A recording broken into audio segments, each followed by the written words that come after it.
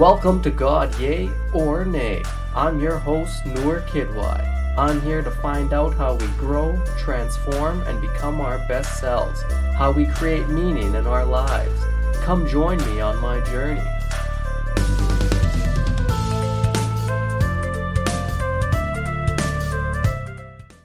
Welcome to another episode of God Yay or Nay. This is your host, Noor Kidwai. Thanks for tuning in. My guest this week is Nate Rifkin. Nate is the author of the new book, The Standing Meditation. This is a great podcast episode. I hope you guys enjoy it. Please like and subscribe to the podcast. Give it a good rating. Check me out on Instagram at Noor Kidwai. I'm constantly posting the stuff on there. I hope you guys enjoy. And we're part of the Comedy Here Often podcast network on 604 Records, so check them out too. Well, let's get into this week's episode, everybody. My guest this week, Nate Rifkin. All right, welcome to another episode of God Yay or Nay. I'm here with the author of The Standing Meditation, Nate Rifkin. Nate, thanks for joining me, man. I'm honored to be here. Thanks for having me. Ready to have some fun. Yeah, let's have some fun. Actually, honestly, you have like a lot of the topics I love talking about on this podcast. A lot about self-transformation and self-help. And like I kind of want to get into that. And then we'll talk about meditation and like Eastern philosophy a little later. But I don't know, give my audience a little bit of your background and where you came from and what kind of brought you to writing this book, The Standing Meditation. Sure. I'd love to. My background is that I came from a family that was not loving, like parents that were just not equipped to raise children. So I grew up a really kind of angry kid, like a misfit. I was socially awkward. And as I grew into like a teenager, all that kind of anger, just all that like adolescent, like edginess started like turning inward on itself. And I became really depressed. So I was your typical like depressed teenager, awkward. I even had horrible acne. So I was just hideous on top of that. Did not help. Yeah. So I did not make a lot of friends, didn't have a lot of good, close relationships, and could not get a date to save my life in school. So I kind of thought to myself, well, if I go off to college and move out, then I can change because no one will know me. I'll be like a new person. I don't have like history with a lot of these people. So I got into UMass Amherst. I grew up in Massachusetts. And within like the first day of getting there, I was like, oh, I screwed up bad because I was still, even if I could like meet new people, I was still this awkward, like weird guy that just, I really socially inept. And I was depressed.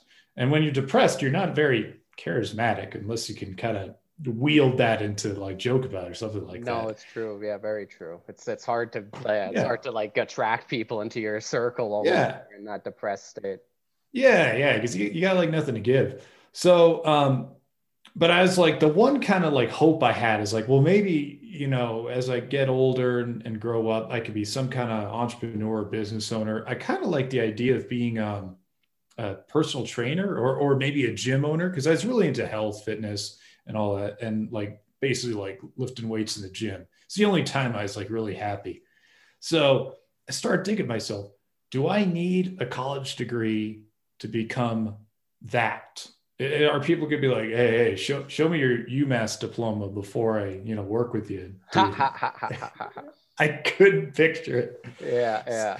So, and I was so miserable that it was affecting my grades. I mean, I wasn't really having fun in my classes anyway. So I'm like, you know what? I'm not going to wait 4 years. I'm not going to just wait.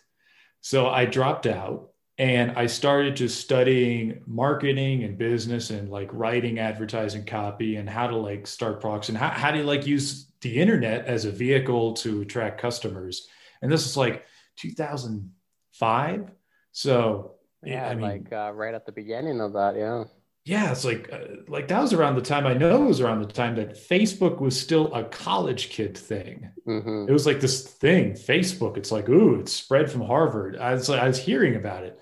So this is when the internet was growing, and you could still like it was a lot less competitive than it is now.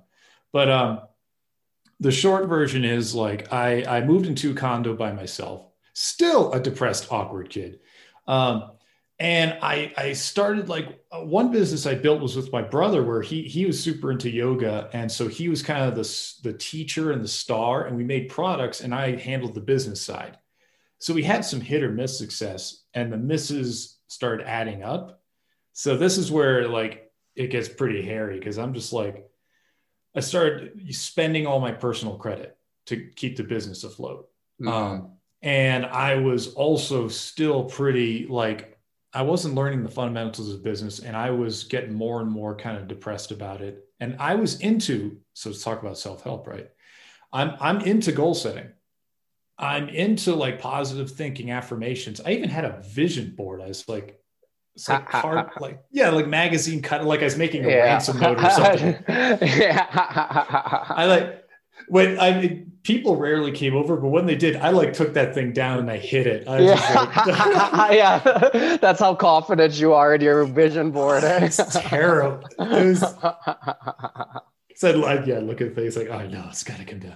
So I mean, and I was, because when I left college, or even before that, actually, I mean, I was into self-help. I'm like, because it made sense. It's like, yeah, sure, we have the ability to decide our own fate and choose what we want. That's what I believed. I still believe that. And then in our culture, it's like, if you're not on the traditional educational track, there is this, it's almost like it's huge, but there's like a subculture of self-help that calls to a certain type. And I was that type.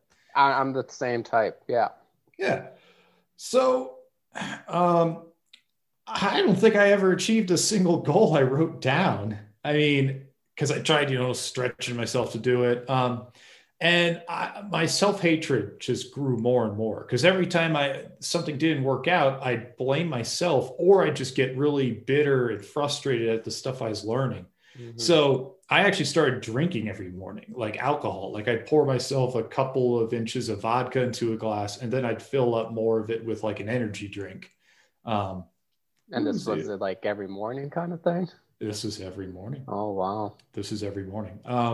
Or, I mean, if depending on when I got out of bed, sometimes my morning was an afternoon. So, I mean, I was in a bad spot, and I was even like thinking about killing myself. And it wasn't just the fact that my business is going down the tubes. I was still that same lonely kid, except now I was in my early 20s. So that was kind of my emotional, spiritual, like bottom right there.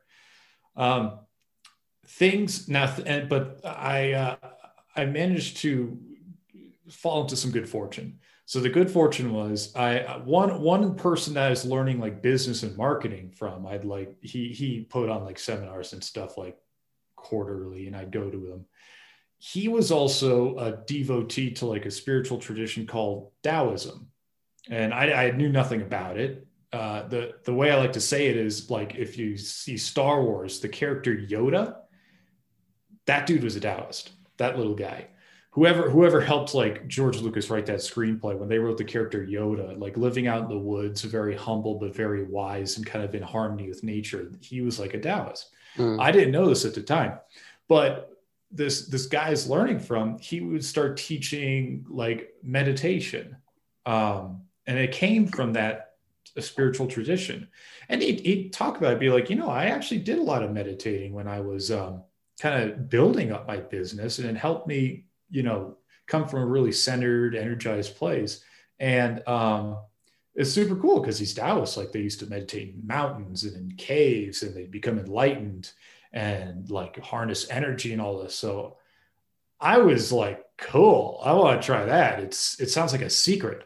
And that's the thing for me personally. Like when I was in my worst moments of depression, I was still arrogant. I still had a big ego. So I wouldn't listen to a lot of like foundational common sense stuff. But if someone kind of seduce me with like, oh, this secret knowledge, it'll really make you this amazing, charismatic, cool guy. Yeah, that's a interesting thought. Like I've noticed the same thing, and I've noticed with a lot of my friends too. Like sometimes when we're at our lowest moments, you just don't listen to stuff that's really Yeah. obvious. But Yeah. you're right, like something like that's kind of out there, like, hey, this is a secret to everything, and like you're just like it's as you're very like you can get seduced into those kind of things really simply, right? Yeah, exactly. It's funny. It's kind of, I mean, the opposite of that, or kind of related. It reminds me of like, how Jesus could not be the was the phrase, could not be a prophet in his own hometown, because he was someone that people are familiar with. So he wasn't cool enough for them. Hmm. I don't know. I just kind of thought of that now. Maybe it's related.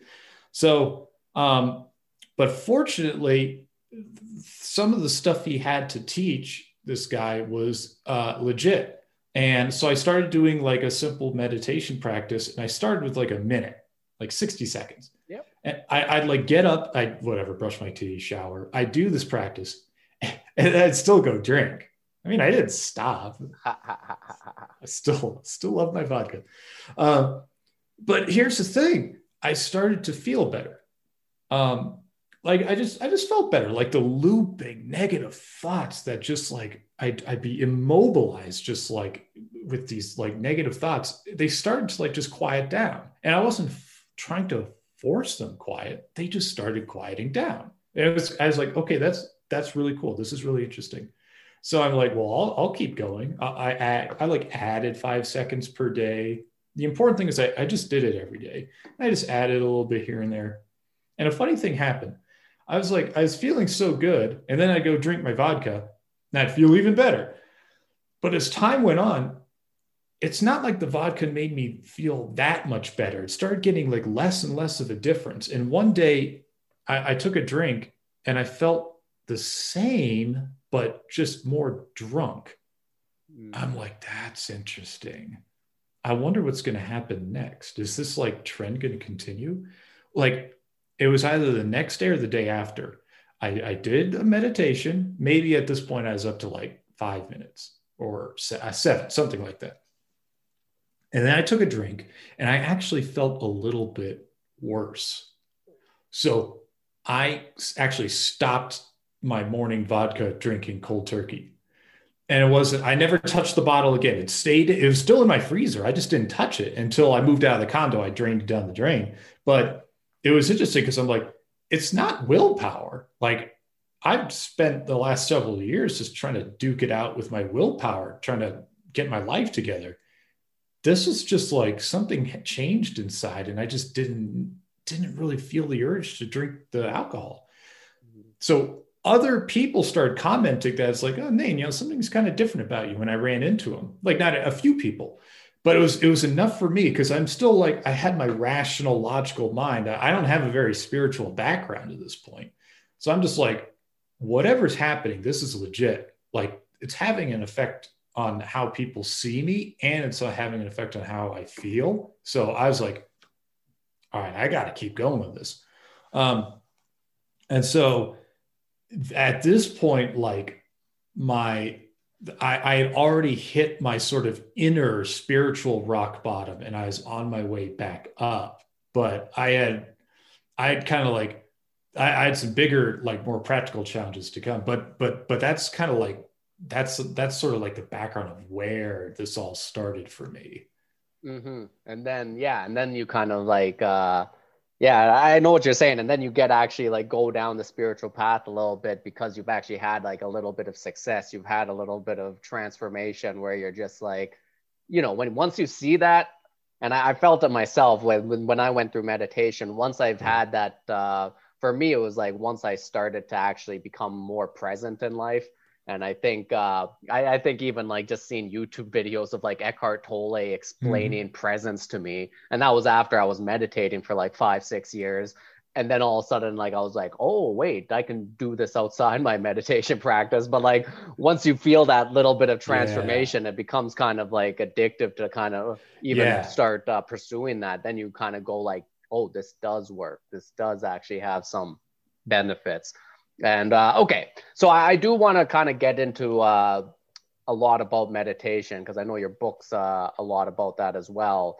Before we do that, one thing I am interested in, it seemed like you were like a self-help nut, like, and like, not sorry Yeah, to say it like that, yeah, but it was me absolutely. too. And I went through years of reading self-help books constantly and not really seeing a lot of results from it. And also sometimes leading to like depression Mhm. and anxiety and just how you said, just kind of sitting there immobilized, just being like completely overwhelmed. Why did you ever question these things? Like, why do you think a lot of people end up down this path? Yeah, I have very similar experiences, and I did a lot of questioning of it, and I've continued to sort of question it because I have got more distance now, like in terms of where I'm at now, and I know it's still a big deal that people are caught up in. So I'm actually constantly questioning, like, what is the mechanism? What's the dynamic? What's going on? So I got really caught up in it because it's very seductive in terms of it takes you from a place of like, oh, I have control over my life to you can have anything you want. Now, some people might temper as like you can have anything you want within reason, or even like this law of attraction thing where it's like just thinking about it, you can have what you want. And it sucks you into this circle of it's a combination of like you feel empowered because it's like, oh yeah, I could do this process I could that I've learned about and I can get what I want. And then it's on the other side of the circle is now I have a whole new set of standards for how I could be screwing up.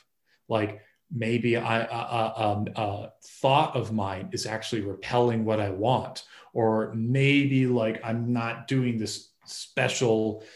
Maybe I'm self sabotaging in this way, or I'm not succeeding like these other people had. So it almost piles on this extra layer of baseline anxiety, Mm. and then you start thinking about this extra anxiety you have, and you start blaming yourself even more. So it turns into this negative spiral. And then, of course, the industry like will sell you an answer to getting out of that spiral. So, I mean, this is how people get caught into it because there's always like a lot of these gurus will have like something where it's like, okay, well, if you take my advanced, more exclusive coaching, I can help you with that. But there's no pot of gold at the end of their rainbow. It's just a business model for them. So and they have to build their business that way in order to be big enough to appeal to a mass audience. So I think what happened is that I'm just ranting at this point. I don't know if is this like what you wanted me to No, I mention? know this Okay. is like you're Oh ringing yeah. really true to me for Oh, sure. okay. I just want to check in there. So, I mean, I think it's like what happens is that there's a lot of genuine principles for living that are drawn from these more like long-standing ancient spiritual traditions. Because around the world, it's not just Taoism. You've got Buddhism's a close cousin of that, and you've got spiritual traditions from uh, every single I was going to say country in the world, but it's before the countries as they're drawn in modern times are even formed. Like every ancient culture in the world has a spiritual aspect. It's where meditation comes from. It's Hmm. where a lot of these interesting plant medicines come from and what we know about them. So what happens is I think the self-help industry cherry picks the the fun, happy-go-lucky, empowering parts of these spiritual traditions while leaving out a lot of the stuff that involves a lot more hard work and emotional processing, and how maybe karma and destiny involve challenges in life rather than just treating life like a buffet table where it's just like if you think this way you can get this. So Hell yeah. And like you were saying, with like when you get that idea first in your head, that a lot of self-help teaches you about your thoughts will create your reality, which like there's 100% like some truth to that. But like one thing I've learned through my years, and especially like coming up in like a meditative, spiritual kind of background, is like the one relationship you want to have with your thought, it's kind of disidentifying with your thoughts. So like that you're not yeah, So like the whole idea of you saying like, oh, my thoughts create reality, now you're just super identified with your thoughts. Now you're just Yeah. kind of saying like, Yeah. oh, well, if my reality isn't good, it's my thoughts are bad, and then you're constantly fighting your thoughts again. And that's a very, like, I just know how unhealthy that can be and how much anxiety that can really create. And yeah, I don't know. So like Yeah. when you were saying that, that really rang true for me.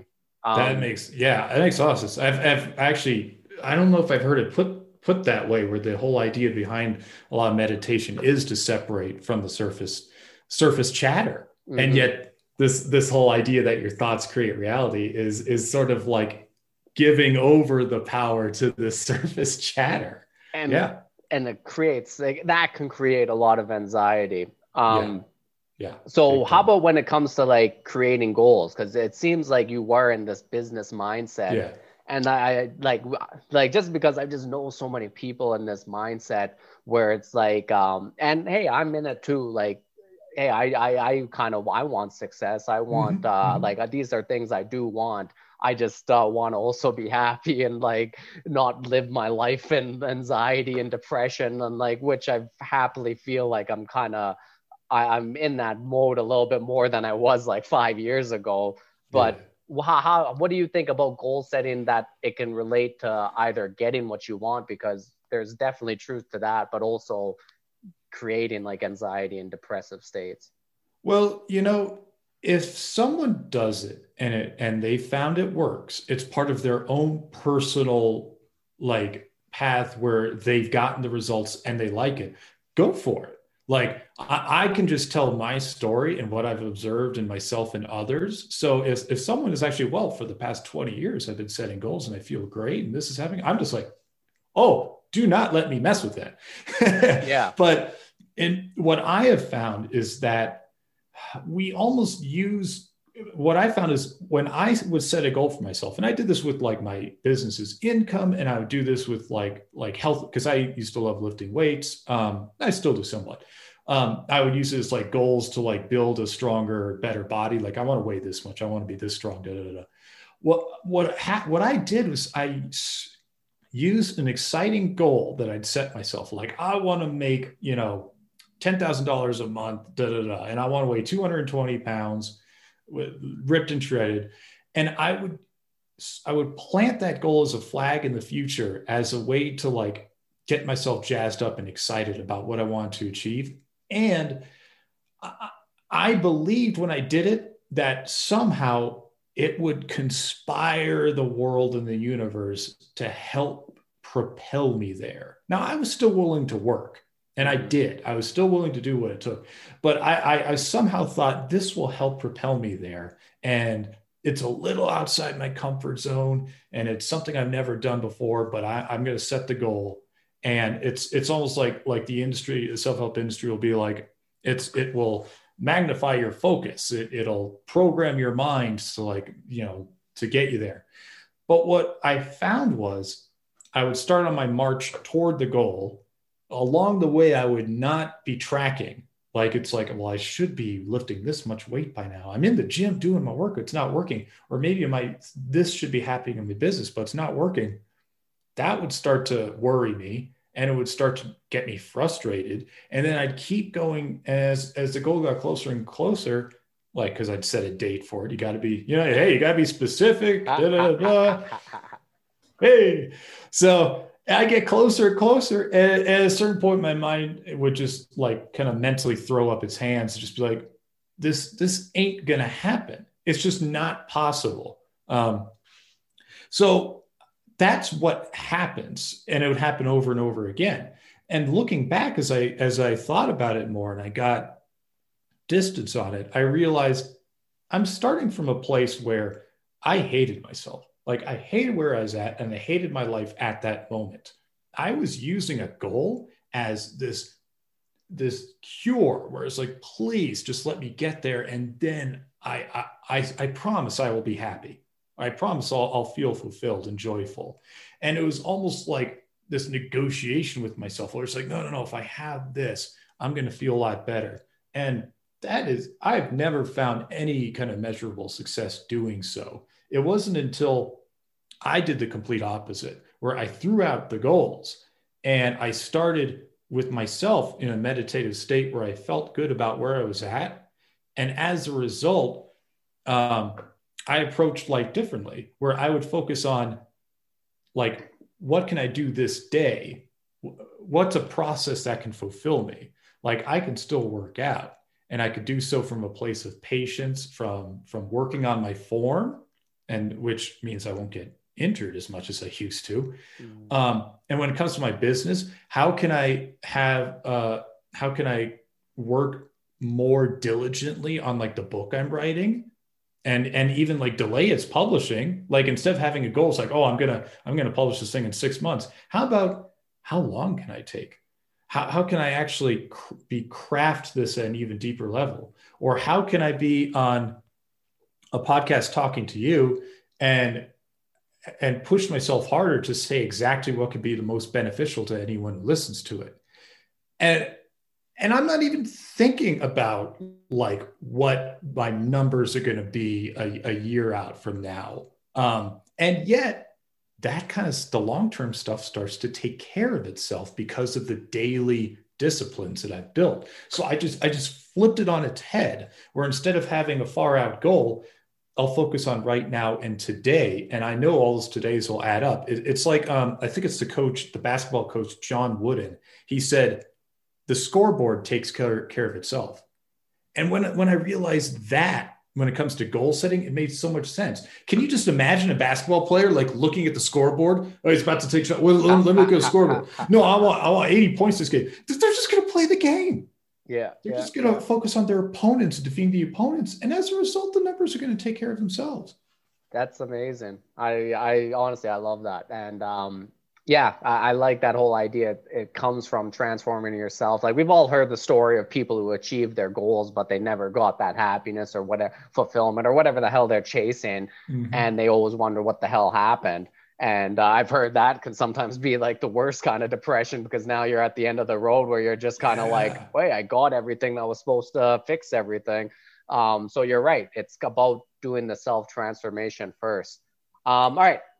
Let's get back to your story a little bit. So you were at your lowest point, and I remember you were talking about, I was listening to you on another podcast, and I remember you're talking about you got into spinning signs and stuff. Yeah. And then it kind of seems like this kind of got you into like more of your spiritual side, which kind of got you into like maybe meditation, which got you onto the road to writing this book. Yeah.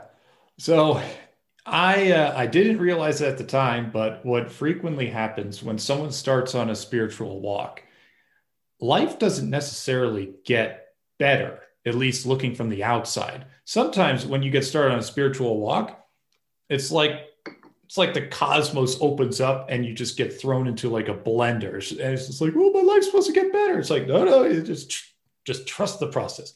So I didn't realize this at the time, which is probably a good thing. So I was doing my daily meditative practice. I was feeling good. People were remarking that I was like turning into a different person. I was more open. I was more happy. I was more kind of charismatic. And the trouble was I had just racked up so much credit card debt and IRS debt, because I'd do my taxes, and at the end of the year, they'd like, oh, you owe this much. I'd be like, I spent it on rent and food. I don't know what you want from me. So I like couldn't even pay my IRS bill in full. So all that started like, it was like a tidal wave coming at me. And I was getting more aware now, like the spiritual walk I was taking was waking me up to like, you got to take care of your finances. I know you want to be like this successful business owner and you've got all those goals that crashed and burned. How about just balancing your checkbook? So I tried as best I could. And I realized that I need to get a day job. So in addition to the business, I need to get a day job just to support myself with rent and food. And unfortunately, I had like a falling out with two business partners. Basically, they kicked me out of the business. And at the time, I was like, it was really scary and frustrating. Looking back, I realized it was because they were going down a different path from me. And like, I was getting separated from a lot of my old acquaintances. And it's not always a pleasant process. So I realized, all right, I'm a college dropout. It's like 2010 around this time, maybe around 2011. So the 2008 financial crisis is not long past. It's not easy to get a job, let alone someone who has like no great resume. So I'm like, what am I going to do? So I get on Craigslist and I see the category general labor. It's like, well, I'm a strong guy. I can find something here. So I look and I see this ad where it's just like full time. You could listen to music all day. I'm like, okay, all right. And it turns out it's this job. You've probably seen it where you're on a street corner holding a sign wearing a costume. Yeah. I'm like, this is perfect. So I could listen to audiobooks. And I mean, at that point, I was just scared. Like everything in my life was crashing down. All the stuff that I thought was going to turn me into a successful person turned out to be false. So I'm scared. I'm just really scared. The idea of getting full-time paid to just stand there all day was like relieving to me. So I when I interviewed, I must have done a great job interviewing. They asked me if I could wear a costume. I said yes. So they're like, all right, it's rigorous, I tell you. So I actually started that job. I'm like, all right, I'll be here for like 3 months, whatever. I was there working for that company for almost 3 years. And it was awesome because it was everything I thought it would be. I could stand on a street corner, cars would honk at me. Most people were nice, but some people would scream obscenities at me. It was great. It's frightening how loud people will shout. They'll shout like at the top of their lungs from like 5 feet away. It's like, what's wrong with you, dude? Yeah. It helps you deal with rejection at least. Yeah. Oh yeah. I'm like, I've done nothing to you, I swear. So it really was great because it's one thing to like sit on a cushion in your living room meditating. It's another thing to like, can I feel okay about myself when I'm out here by myself wearing a costume? And this is what my life has come to. And I found out that the answer is yeah. If you have that inner practice and that walk you're taking, you can feel great in that kind of a circumstance, especially because for the first time in my life, I was earning more than I spent because I moved into the cheapest dump I could find. And I was like $30 a week I'd spend on food. And I was actually able to save money. And that act of actually saving money did more for my wealth mindset than all the books on millionaire mindset. Because I was actually doing it. I could like look in my bank account and be like, I'm doing this. So that became like this weird Zen journey for me because I was by myself. So I was kind of in this place of solitude. And I found like, it was like my second chance at growing up. I could be a good employee. So it gave me pride in my career. I could start to learn to connect with other people. And it was like the spirit world was setting me up with a situation where I just talked to a couple of people per day, my supervisors who would tell me to go get them lunch. And I was at my financial rock bottom because I ended up going through a bankruptcy. I couldn't even pay the minimum debt collector payments. So I went through a bankruptcy and it was my financial rock bottom, but I was the happiest I'd ever been. No, I love that. Absolute happiest. No, that's crazy. And yeah, I kind of like that whole idea of like when you get on the spiritual walk, like it's not always just all of a sudden like, hey, everything's great. Like you kind of got to go through some of that shit and really learn. Like spirituality is about learning about yourself, and learning about yourself can be hard. It can take long processes sometimes, but like when you actually are actually aware and you give that awareness to yourself and actually see what needs to be changed, what needs to be grown, what needs to be given attention to, like that is when real transformation and can take place. And then the fruits of that labor, like you said, the scoreboard, like don't look at the scoreboard, the scoreboard would take care of itself. I love that saying. So when you got into like meditation then, like I'm talking about now after the plate spinning, like when your practice started getting more solidified, So now you got your book. It's called the Standing Meditation. When did this whole idea of like trying this new type of meditation happen? And what's the I don't know what is like the benefits of standing meditation compared to other forms? Sure. Okay. Is that too big of a question? No, that's a great question. No, there's a lot to unpack. There's a lot to unpack. It's a great question. So the short version of how it came to be was that my sign spinning was what? Oh gosh, it ended like 7 years ago. This is going back several years, and I was able to like put my life back together, and eventually I was introduced to a whole new career where I could write for a living, and it was like I restarted my life, and things worked out really well. So throughout this entire process where I went from bankrupt to sign spin and doing all this, I was doing this standing meditation practice from Taoism. It was like the one thing that stayed consistent. And I could see, because I was so broke, but my life got really simple. So I could watch, I could see the cause and effect that having a kind of practice like this in a spiritual discipline can really transform the rest of your life.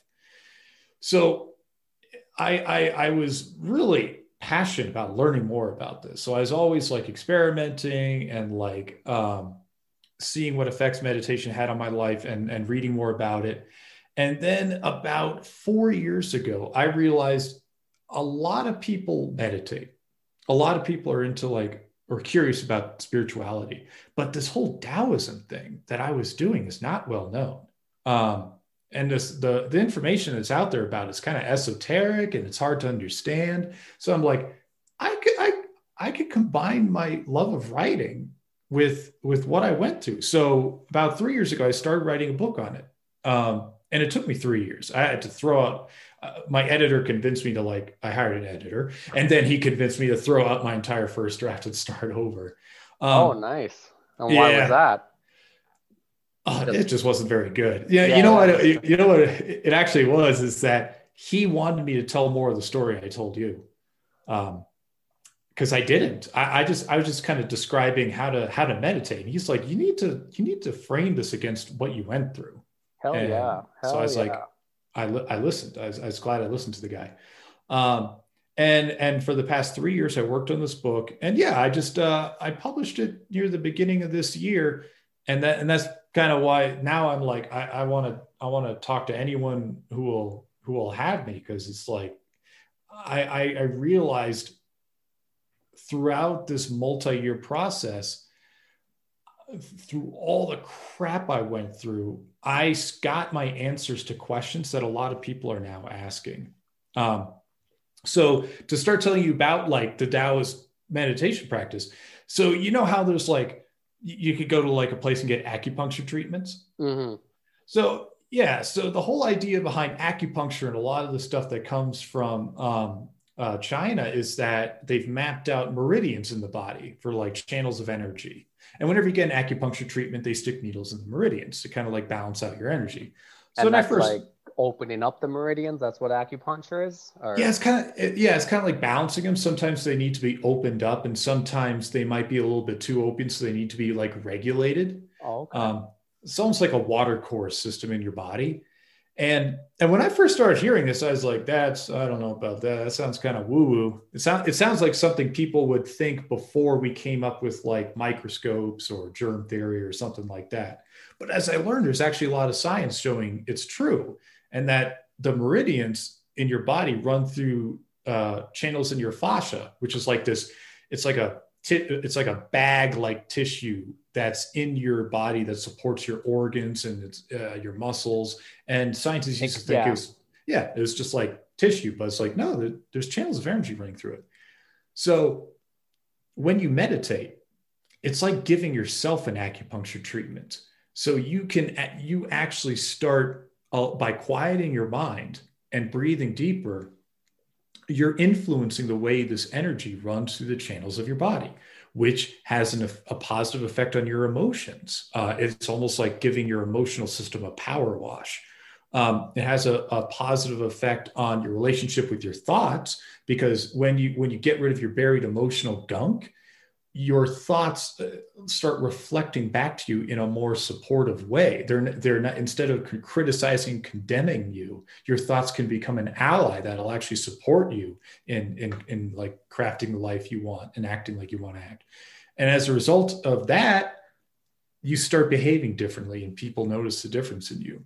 So when I started learning about all this, I realized, well, that's profound, and I never knew about that. I just thought meditation was this thing about like focusing or feeling more calm, but it's so much deeper. It is 100%. And yeah, I like that. So like you kind of got that whole idea of like when you meditate, it's like to kind of relax that yeah, relax your body and allow the energy to kind of flow a lot better. Is that kind of how you were saying it? Yeah, and it's something that I think, I mean, some people learn this, but a lot of people don't, because in the West, I think meditation has been kind of simplified and watered down, which is great to get it out there. You know what I mean? Yeah, To make yeah, it more yeah. popular. But at the same time, it sometimes so much is thrown out of the practice that when people give it an honest try, they may not have enough information to get the benefit. So yeah, when you meditate, the idea is that the more you can physically relax your muscles, the more the energy is going to be able to flow. The more you breathe deep into your belly, the more you calm down your body's stress response, which also enhances the energy flow. And as a result of this, your mind starts to calm down, Mhm. which also enhances the energy flow. And it becomes this virtuous cycle, because the more the energy flows, the calmer your mind gets and the deeper you can go. And then what eventually will happen is that buried emotional gunk that was not processed from earlier in your life will start to come up. And when this happens, a lot of people might freak out and think they're doing something wrong. It's like, oh, I'm just dwelling on this argument I had from a year ago, or something, this memory popped up. It's terrible. It's just like, that's great. It's like you're cleaning out your psychic fridge. It's going to smell bad, but the whole better than leaving it in there. So the idea is, when you keep up the discipline on a daily basis, even if it's unpleasant, even if your mind starts like going off on this crazy memory, what's happening is you're actually finally processing something in a healthy way that you weren't able to do as a child.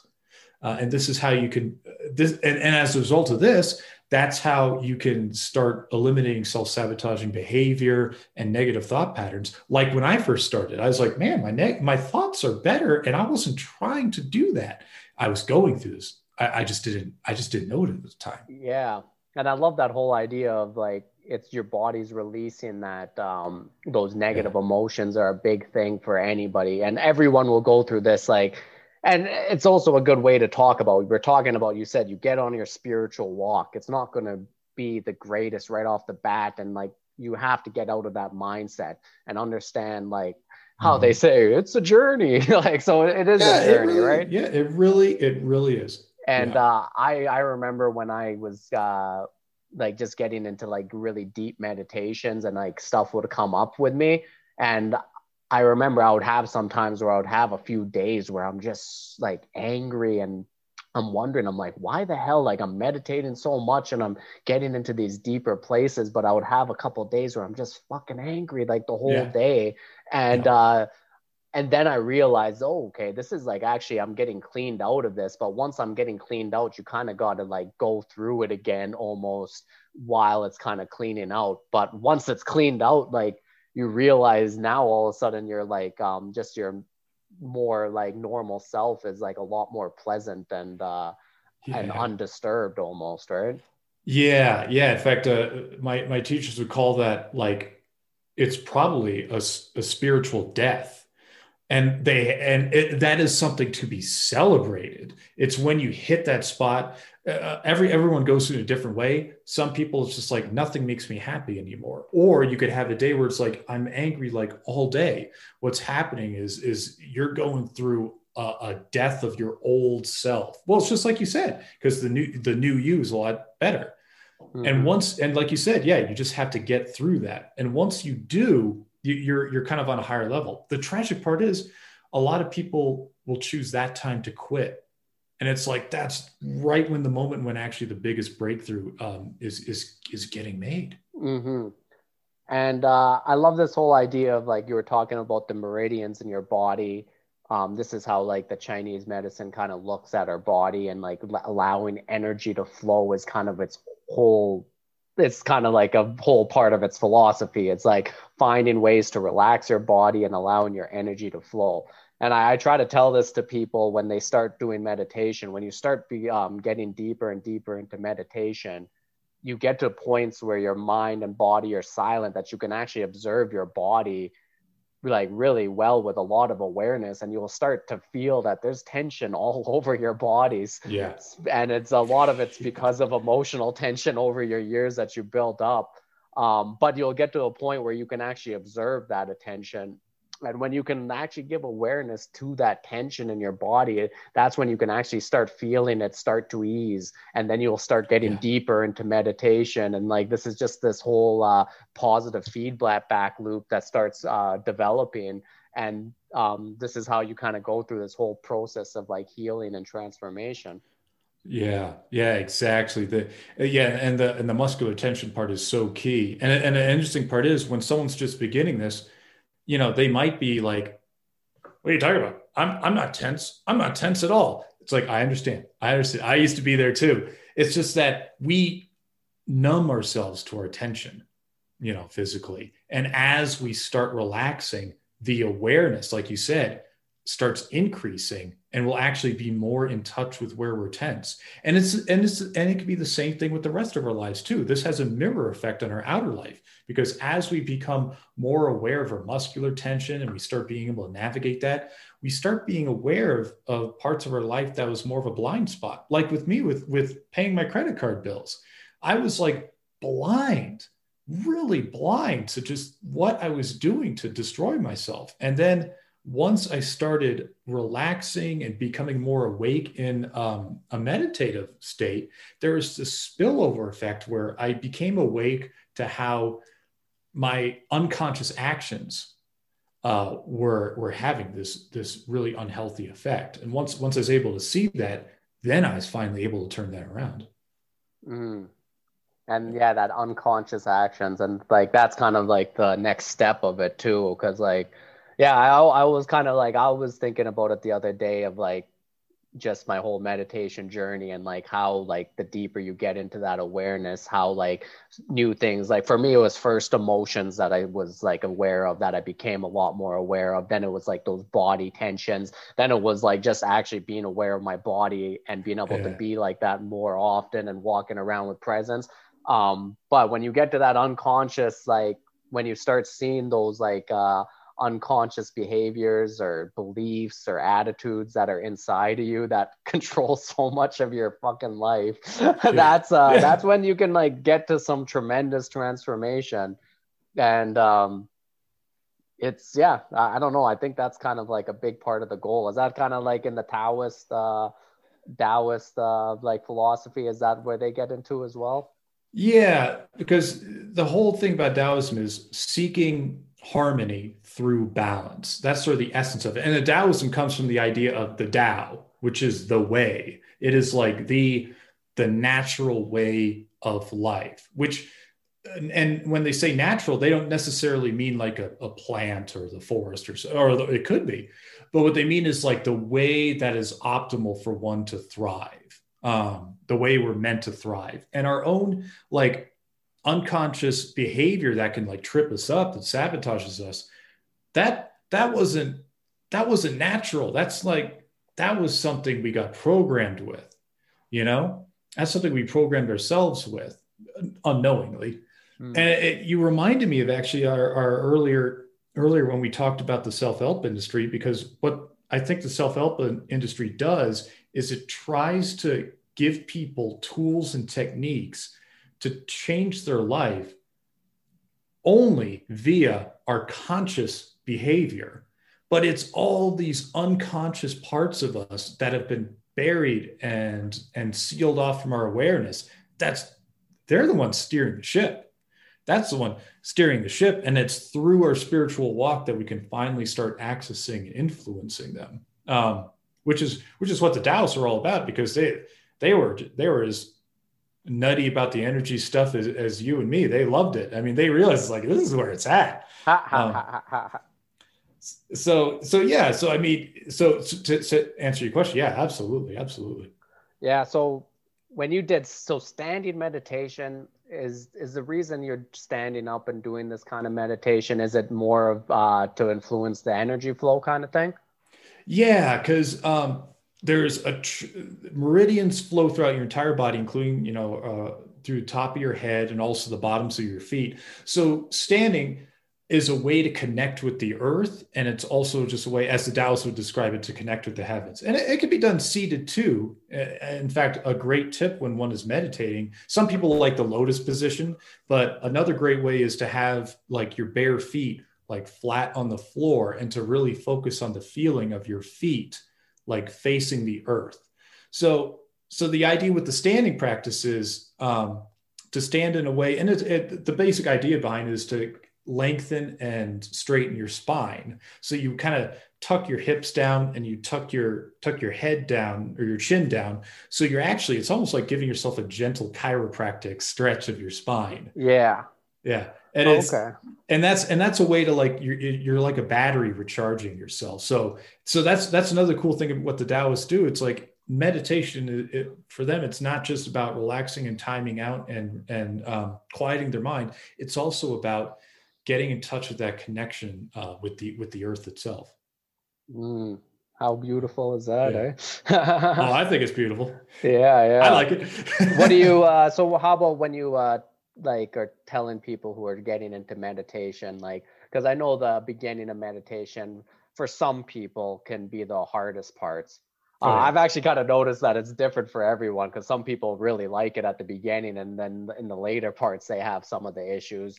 But like for the makes people sense. who have those issues at the beginning, like and they have that resistance to meditation, like what do you kind of like tell them?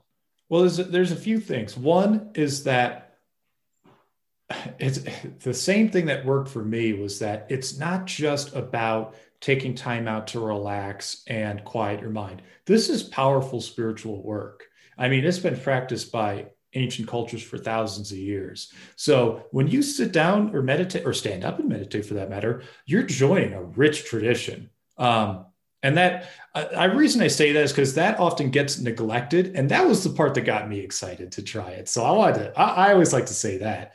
And two is that it's really about spiritual discipline. Like when I treat my meditations like a workout, not necessarily that I'm going to like, break a sweat, but it's something where it's like, this is a part of my life that supports my entire life for the long haul. So if I go at it for my 1 minute a day when I start, and I'm not, levitating at 55 seconds, that's okay.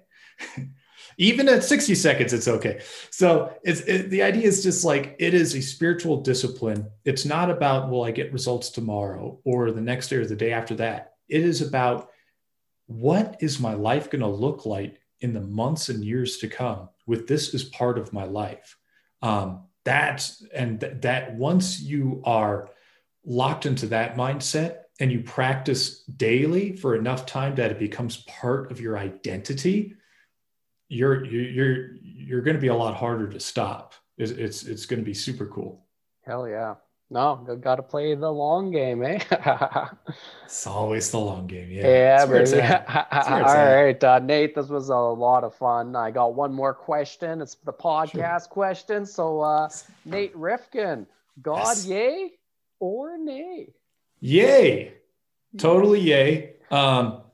Because the deeper I got into this, the deeper I realized that there is a creator. There is a creator, and it is a creator that you can have a relationship with if you're willing to listen.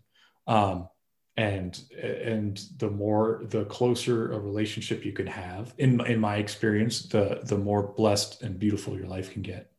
So you kind of see it like in the Taoist way of like having that harmony with this nature, or whatever you want to call it.